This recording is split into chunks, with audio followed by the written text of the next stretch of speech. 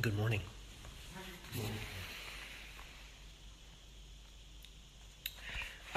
So, we just recited Master Hakuin's chant. He says, upholding the precepts, repentance and giving, the countless good deeds and the way of right living all come from Zazen. Of course, Zazen is the sitting practice. So, this whole business of upholding the precepts has been on my mind because where I trained traditionally about this time of year, we would take the precepts in a ceremony. And so I wanted to get into the precepts a little bit today. There's an old story from China about a Zen master who was nicknamed Bird Nest Roshi. Bird Nest Roshi, who was a Tang Dynasty master. And he was nicknamed Bird Nest Roshi because he would often do zazen. He would meditate up in a tree over a precarious cliff to keep his mind concentrated. That's one way to do it, huh? Any of you struggling with concentration might try this. Probably not good for your insurance policy, though. So one day he was up in the tree, and a student of his who was the governor of the province where he lived, named Bai Chuyi, that was the name of the governor, Bai Chuyi. Not only was he a governor, but he was also a very famous Zen poet. And so he came to see Bird Nest Roshi. And he called up to him in the tree, and he said, you look pretty insecure up there. And Bird Nest Roshi looked down at him and said, well, you look pretty insecure down there. He said, all things are under the law of change, especially in the world of politics. Well, the governor knew that was true, so he asked Bird Nest Roshi, well, what can you say about the Buddha's teaching? And Bird Nest Roshi replied, always do good, never do evil, and cultivate your mind. He said, all the Buddhas have taught this. And Bai Chuyi said, always do good, never do evil, and cultivate your mind. I knew this when I was 3 years old. And Bird Nest Roshi said, yeah, a 3-year-old child might know it, but an 80-year-old man can't put it into practice. This is really fitting, isn't it, given what we're going through as a country. How many men have not learned this, as we're seeing in the media, the basics about how to act, that is surprisingly, well, not so surprisingly, but it's all coming kind of to the forefront in the media now. How many people have transgressed in even the most basic ways. So, the precepts are based in what Bird Nest Roshi said. Always do good, never do evil, and cultivate your mind. The Buddhist precepts are the moral guidelines, and they're outlined by the Buddhist teachings, and you could say that they're foundational to Buddhist practice. There are what you can call 3 legs of Buddhist practice, or 3 essentials. Morality, meditation, and wisdom. Ethics, or morality, wisdom, or prajna, insight, and zazen, meditation. Each of these 3 is associated with the Eightfold Path. So, for example, wisdom is associated with the first two parts of the Eightfold Path, which are, anybody know these off the top of your head? Quiz time? No? Well, the first two parts of the Eightfold Noble Path. Right view and right thought. Morality is associated with the next three, which is right speech, right action, and right livelihood. And the last two are associated, or three, are associated with meditation, which is right concentration, right effort, and right mindfulness. So together they make up the Eightfold Path. And of course, while those are kind of traditionally categorized that way, you could say that we shouldn't get too attached to those categories because obviously they're all overlapping and interpenetrating at the same time. So the precepts are delineations of Buddhist morality, or what's in Sanskrit called Shila. And you could say that practicing Buddhism without practicing the precepts isn't Buddhism at all. Robert Aiken Roshi once said, without the precepts as guidelines, Zen Buddhism tends to become a hobby made to fit the needs of the ego. He goes on, he says, selflessness as taught in the Zen Center conflicts with the indulgence that is encouraged by society. The student is drawn back and forth from outside to within the Zen Center, tending to use the center as a sanctuary from the difficulties experienced in the world. He says, in my view, the true Zen Buddhist center is not merely sanctuary, but a source from which ethically motivated people move outward to engage in a larger community. I thought this was also an important topic because there have been a number of teachers in both the Zen and other Buddhist traditions in America that have violated quite seriously the Buddhist precepts.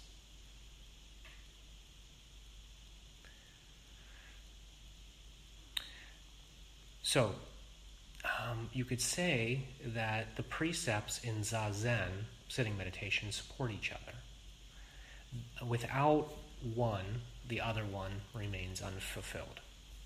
Kapleau Roshi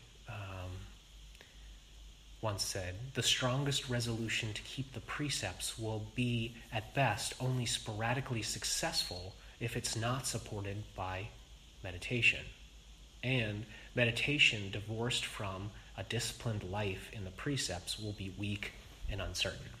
And I think that's, you can, if you think about it for a minute, there's a real logic in that statement. Because when we sit, if our mind is agitated by living in a way that we know is not in line with our values, it's not in line with who we know ourselves to be. If we're sitting with a guilty conscience, for example, it's going to be very difficult to quiet the mind. And we could also say that if we're simply trying to live an upright life without being grounded in sitting, then we're going to get easily thrown off.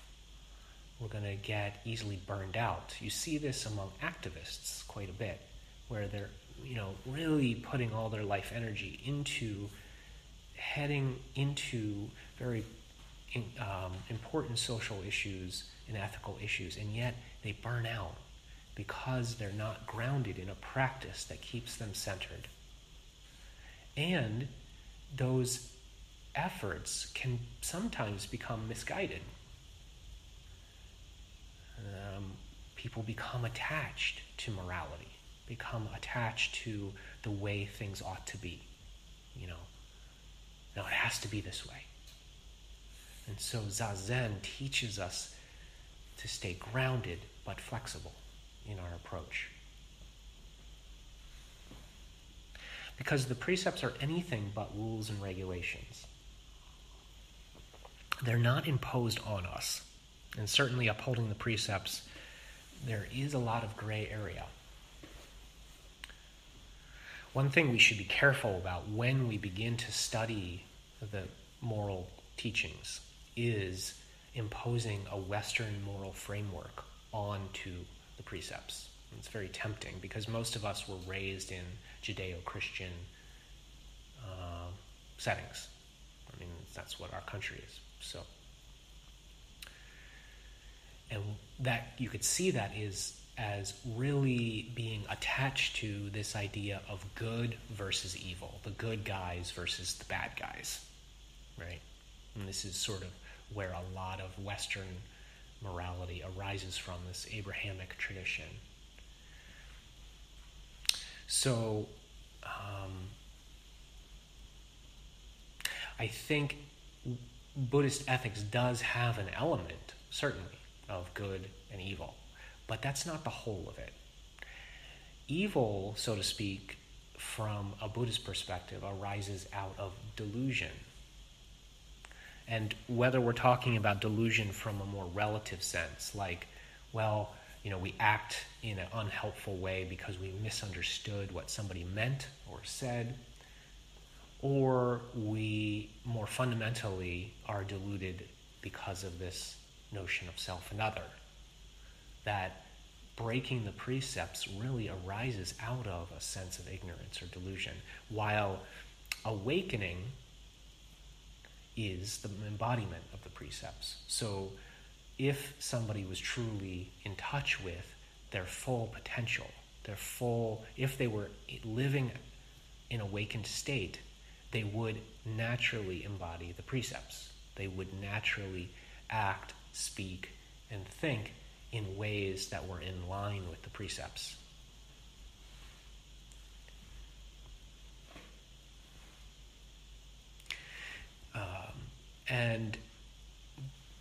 But most of us would concede that we're far from that. We're far from that full awakened state. And so we're going to screw up.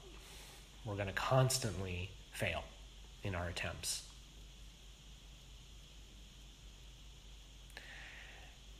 But if we don't try to work against the grain of our habit energy, of our delusion, then we are fooling ourselves. So, Buddhist morality and practicing the precepts are a reflection of interdependence. And that's where they come from, the teaching of interdependence, which is also called many other things. I've heard it referred to as dependent co-arising or codependent origination. So there's all these terms for this interdependence. And I've used the image here before of the net of Indra. Do you remember that? The net of Indra. This net, if you imagine a net that is strung across the whole universe. And at each intersection of the netting, there's a jewel. And that jewel reflects every other jewel. And so the jewels themselves are created by the reflection, in a sense, by the other jewels. So in this way, the precepts are a reflection of our deepest nature. They are our deepest nature. We are a reflection of everything and everybody. So if you take away, this is sort of classic teaching of dependent co-arising. If you take away me, you've ceased to exist. If I take away you, I cease to exist. It's like two sheaves of wheat that lean against each other. Their existence only is because of each other. Take away one, the other one falls. So this is where the spirit of the precepts comes from. They also, I was tempted to put up Kuan Yin on the altar this morning, but I didn't, because the spirit of the precepts also comes out of the bodhisattvic ideal. And just as a reminder, people know, but the bodhisattva a bodhisattva means an enlightenment being. And an enlightenment being is someone who is working towards the benefit of all beings. So more classically, it's that they are putting off their own full potential to help others. So it's like, there's a fire in the building and you're helping everybody get out before you sell. So you don't run for the door trampling over everybody like we've seen these videos, right, of Black Friday where people are just run over by this mob. Right? Robert Aiken said that a bodhisattva is at the same time enlightened, on the path to enlightenment, and enlightening others. So they're enlightened, on the path to enlightenment, and enlightening others. And that can sound pretty paradoxical. How can you be on the path to enlightenment, but also already be fully enlightened? It's a good question. So, in traditional Zen training, the precepts are taken in a ceremony which we call jukai. And jukai, ju means to receive, and kai means the precepts in Japanese. And this spring, I'm hoping that we'll have our first precept ceremony since my coming here. And I want to invite everybody to take a part of that if you would find it useful. Especially with the coming of the new year, I think focusing on renewal and recommitment is around the precepts is particularly powerful. And in our tradition, the Jukai ceremony is the closest thing we have to becoming a Buddhist. It's kind of an initiation ceremony. It's also a time when people will sew these. And this is called a raksu. And a raksu is an abbreviated robe that both monks, priests, and lay people wear. And these came out of China when, at some point in Chinese history, there was an emperor who persecuted Buddhists and made all the monks and nuns go back to work. They worked anyway, but they made them take off their robes and go back and live lay life. And so what they did was sew these abbreviated robes, and then they tucked them underneath their normal clothing and kept them close as a reminder of their vows. And so in our tradition, once you study the precepts for a certain period of time, you're able to either buy or sew one of these, preferably sew it, and then receive it in a ceremony where you get a Buddhist name and also a lineage chart. And it's not ordination, but it's kind of a lay investiture. So in addition to doing the Jukai ceremony, this is sort of more educational stuff, but I thought it's worth kind of putting out there for people. In addition to doing the Jukai ceremony, in our tradition, at the end of formal koan practice, once you've gone through all of the koans, at the very end of one's training, you work on the 16 precepts as koans with a teacher. So you take them up in Dokusan together, and you sit with each one And there are different koans that correspond to each precept. Really looking in depth at each precept.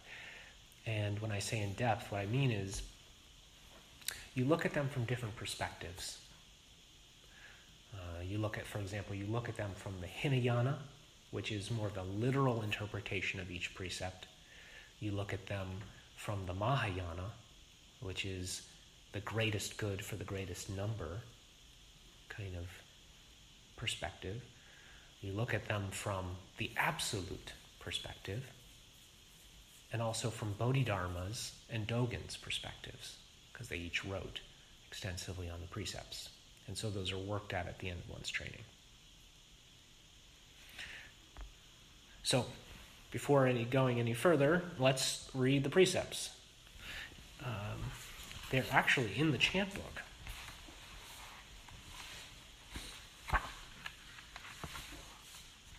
If you turn to page 42, you'll see them. So, in our tradition, we have 16. We have the three treasures, and actually we'll be starting to institute that chant here, which is a daily chant. And the three treasures, or three refuges as they're called also, are I take refuge in Buddha, I take refuge in Dharma, and I take refuge in Sangha. And so taking refuge in Buddha means going for refuge in the awakened mind. And also in the teachings of Shakyamuni. And then taking refuge in Dharma means the refuge in the teachings. The Dharma means the teachings. And the last one, taking refuge in Sangha, means the community of practitioners. So taking refuge in Buddha, Dharma, Sangha are the sort of the umbrella that encapsulates all of the precepts. And then you have the three general resolutions. They're also called the three pure precepts. I resolve to avoid evil, I resolve to do good, and I resolve to liberate all sentient beings. The last one is also worded, I vow to do good for others. So that distinction between doing good and doing good for others. And then the 10 cardinal precepts. I resolve not to kill, but to cherish all life. I resolve not to take what is not given, but to respect the things of others. I resolve not to misuse sexuality, but to be caring and responsible. I resolve not to lie, but to speak the truth.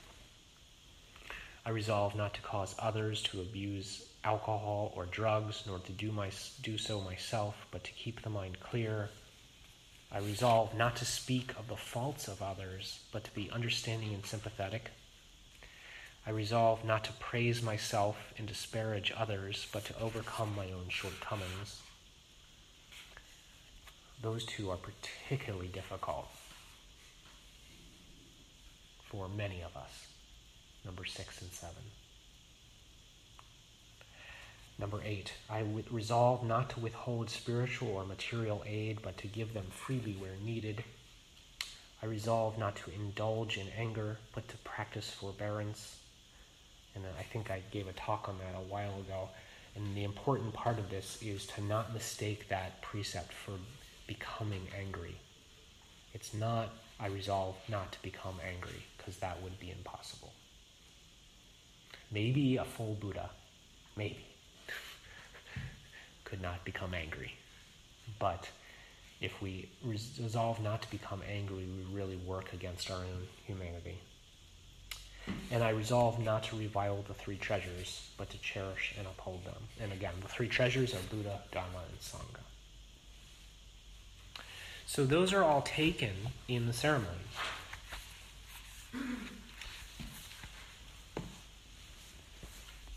You could say that practicing the precepts is practicing freedom. At first, they can seem quite restrictive. Like when we look at them from the outside, we can say, "Oh my gosh, here's another set of rules that I have to follow." And in a way, I guess you could say they are restrictive in one sense. In other words, they help us take a look at our speech and our actions and the way we use our minds. But if we simply see them as restrictive, then we sell them short. When I was thinking about this last night, I remembered this psychologist named Lawrence Kohlberg, who outlined 6 stages that people go through in their moral development. I don't know, has anybody heard of these things? Remember these things from college? Okay. In the first stage, he said, this first stage is generally found in elementary school, or even pre-elementary school, and you could say it's a morality that is there to avoid punishment, right? We don't want to make mom or dad mad or our teacher mad, so we do what we think is moral to avoid punishment.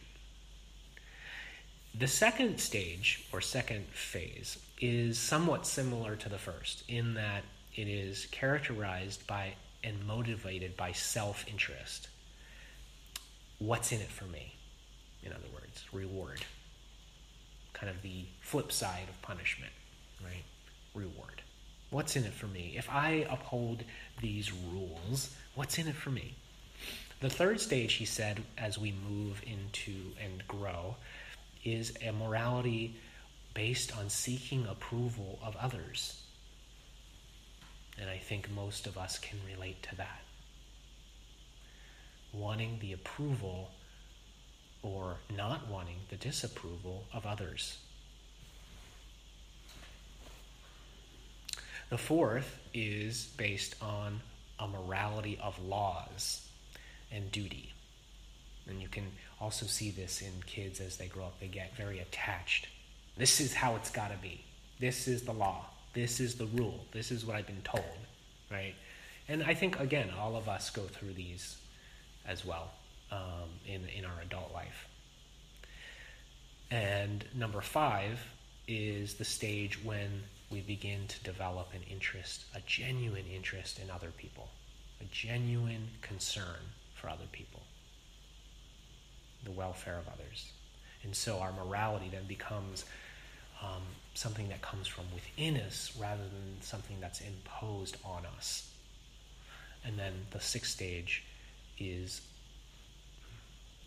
somewhat hard to understand, but it's when we begin to think abstractly and consider things more flexibly in our morality. It takes into consideration the complexity and often conflicting interests in ethical issues. So it's not black and white. And so again, you can say that we all move back and forth from these stages. Sometimes we're motivated and we simply think of something as, this is the rule, this is what I got to do. And sometimes we worried about what we do things because we're worried about what other things people think about us. And sometimes it's just genuinely out of compassion. But if we simply overlay our upbringing on, or our conditioning on the precepts, we're bound to see them as restrictive and act from those earlier stages of moral development. I have to do this, I have to do that, and they can become bound up with guilt and shame and all kinds of things. We begin to take a tally of how we're doing, or how somebody else is doing, somebody's watching me, and all of this stuff, right? So, of course, if we see the precepts that way, then they become something that we wouldn't want to, work on.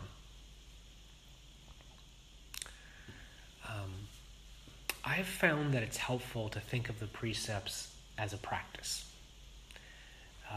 It's like the practice of meditation. On one level, we practice Zen knowing that there's nothing to get. This is the Soto understanding of the teaching, There's absolutely nothing to get from meditation. Why? Because we're already whole. There's nothing to get. Right here, right now, you're already Buddha. You're already complete.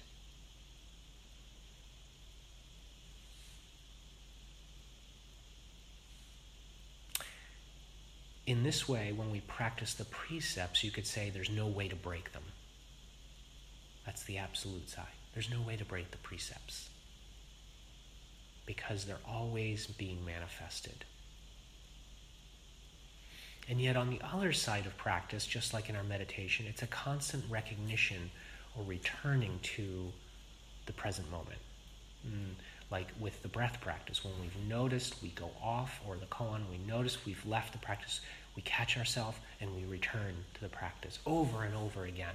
This lifelong returning over and over again, getting used to starting over. And practicing the precepts in this way is about noticing, okay, I screwed up. All right. I don't need to get bound up in shame and guilt. I just return. Just return over and over again. I'm going to try again. Start over. And this is why we take them in a ceremony. We take them in a ceremony together because we recognize that we're all screwing up constantly. And we all can hit the reset button constantly. And so saying them out loud with others is particularly powerful. Some people say, well, what do I need the ceremony for? It's ridiculous. I live them anyway. So why do I have to do it? Well, why do you get married? You have a relationship anyway, right? So it's not about the ceremony. It's about a recognition of what's already inside of you that we're already trying to practice. But there's something very powerful about saying these things out loud together. There's something very powerful about really connecting with others and doing them together out loud. So I want to encourage all of you to seriously think about taking them if you feel like you're ready. So I want to end with a quote from John Daido Loori Roshi. He said, "The precepts contain the totality of the teachings of the Buddha Dharma. This is not immediately apparent, and it may take us 10 to 20 years of practice before we really see it and actualize it in our lives. But it's all there, totally engaged and thoroughly appreciated. The precepts continue to be a bottomless source of wisdom, helping us embrace our full human potential, or Buddha nature. These precepts are the most complete and far-reaching facet of the Dharma I could possibly share. People inquire about practice. What is lay practice? Kai, the precepts. What is monastic practice? Kai, the precepts. What is home practice? Kai, the precepts. What is the sacred? Kai. What is the secular? Kai. Everything we see, touch, and do, our way of relating, is right here in these precepts. They are the Buddha way, the heart of the Buddha." Isn't that nice? I really like that.